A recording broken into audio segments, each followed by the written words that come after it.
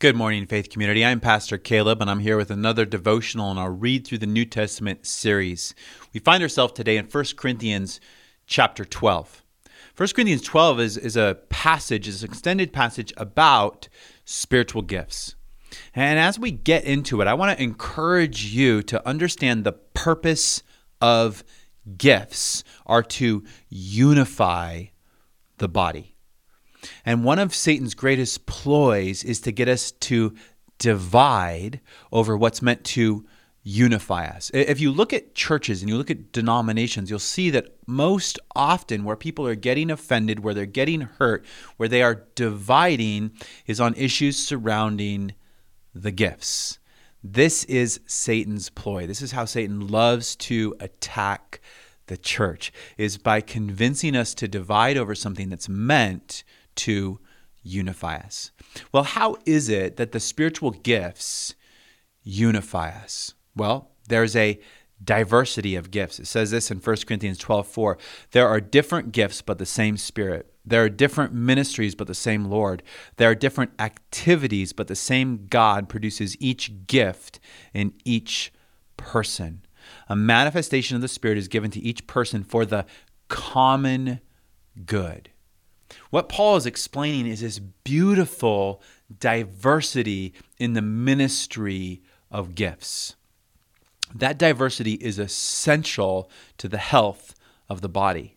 God has designed us as human beings as an organism that's highly complex, highly organized, that we have many unique organs that are doing many unique functions. And if any one of those is not doing its unique function, we're in trouble. It's such a blessing that my digestive system digests my food and my heart is beating my blood. I don't want those to switch. I don't want one to become the other. That diversity is a really, really good thing. And each part needs the other part. And what does that create? It creates this beautiful, diverse unity.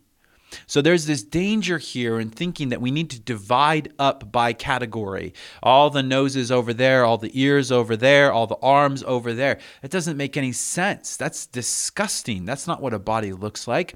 It looks like this beautiful, unified diversity where each part is doing its part. But here's what we need to guard our hearts against.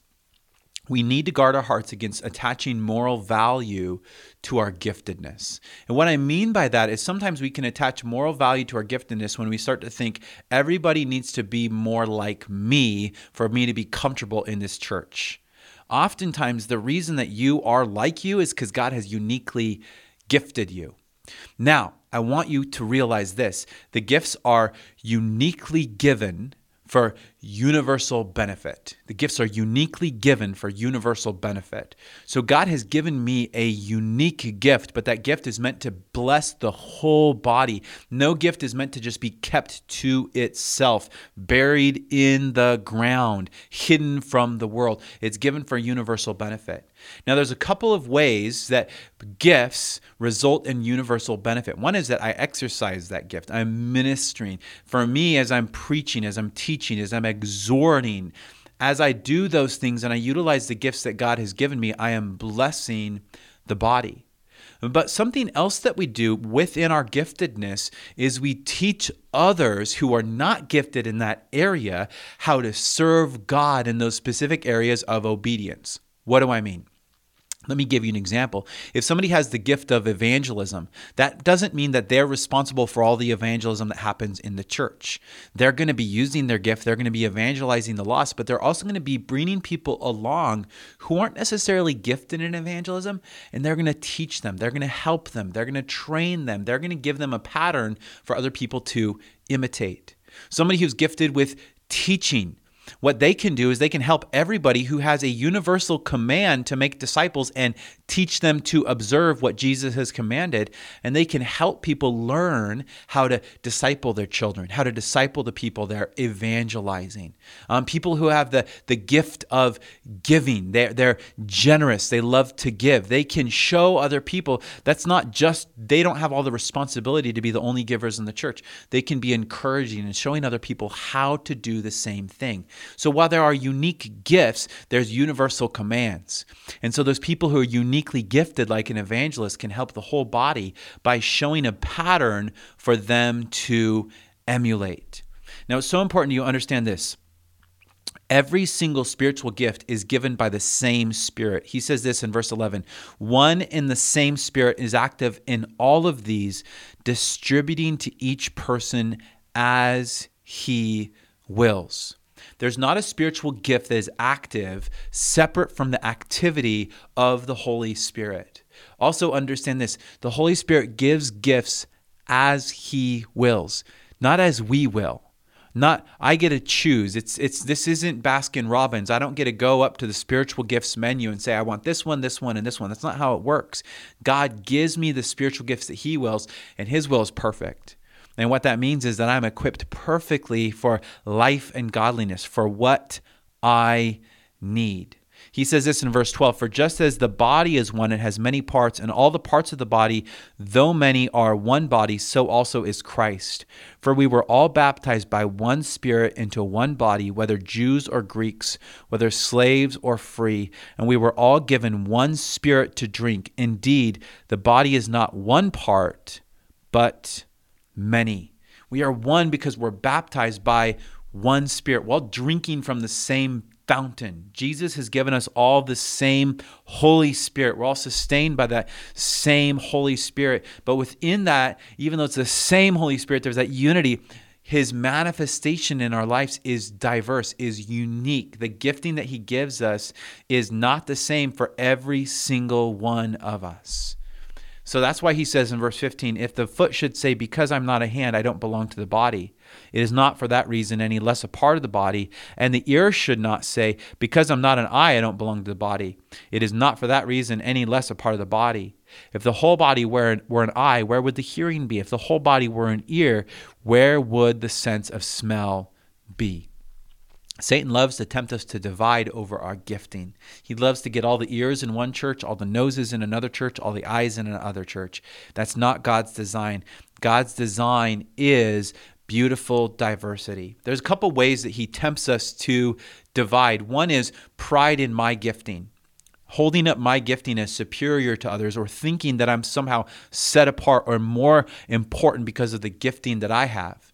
On the other side of it, the other temptation that Satan brings into the church and he attacks us with, he fires this fiery dart, is jealousy of the gifting of others, thinking if I had their spiritual gift, I would be more spiritually successful. Everything necessary for life and godliness is given to you within the spiritual giftedness that you have. You don't need another spiritual gift. The unique quality that you have is what makes you essential to the body. Paul says this in verse 18, but as it is, God has arranged each one of the parts of the body just as he wanted.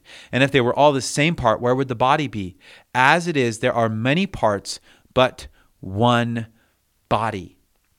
God is not only the one who gives the gifts, he's also the one who arranges the parts. He places them in the body where he wants them. Thrive in the body you are placed in. It's so important that we don't buy into the consumer mentality of our American culture. American churchianity sees church as something that they consume on a Sunday instead of somewhere that they go to pour into on a Sunday.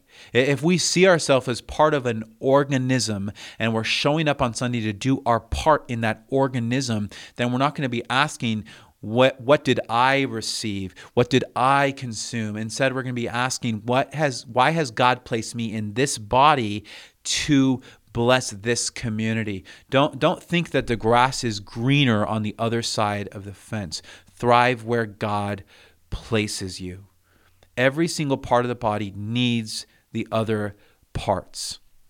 There's not a single individual. This is so important to understand. There's not a single individual believer in our church who is not needed.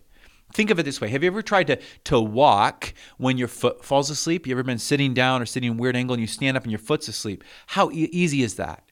That's what happens when one part of the body goes to sleep. We need every single part of the body. That there's no vestigial organs in the body of Christ. Every single organ has a necessary function. There's no carryover that results in this person who's just extra baggage. No, every single person with the Spirit has a role to play that is essential to the body. Now, the key to using my gifts is my mutual concern for others. I find that oftentimes we don't minister in our giftedness when we don't care for others. When you care for others, you're going to figure out ways to use what God has given you to bless others. When we have a concern, we look for others to help. When one member suffers, we all suffer together. When one rejoices, we all rejoice together. We are the body of Christ, and we are individual members. Every single one of us has a unique individual role to play. Don't try to find a church filled with ears or filled with only eyes or noses. We need your unique spiritual gift. Find the way that God is calling you to use what He has given you to bless the body. And understand this, nobody can tell you what you have. You need to get out and start using it. As you begin to serve in the church, you'll find where your strengths are. You'll find where your gifts are. I never would have thought that I'd be up in front of a congregation preaching. I was so nervous. I was so shy and scared of people. That was the last place that I wanted to be. But as I started serving in different capacities in the church and I was given an opportunity to teach, I found the Spirit was working through me. So even though I didn't feel comfortable in that capacity, I found that when I taught and when I preached the word, the Spirit worked through me. And that's how I came to understand my gift. Nobody came to me and said, I think you have this spiritual gift. Rather, I found places to serve. And as I served, I began to realize my gifting has to do with preaching and exhortation.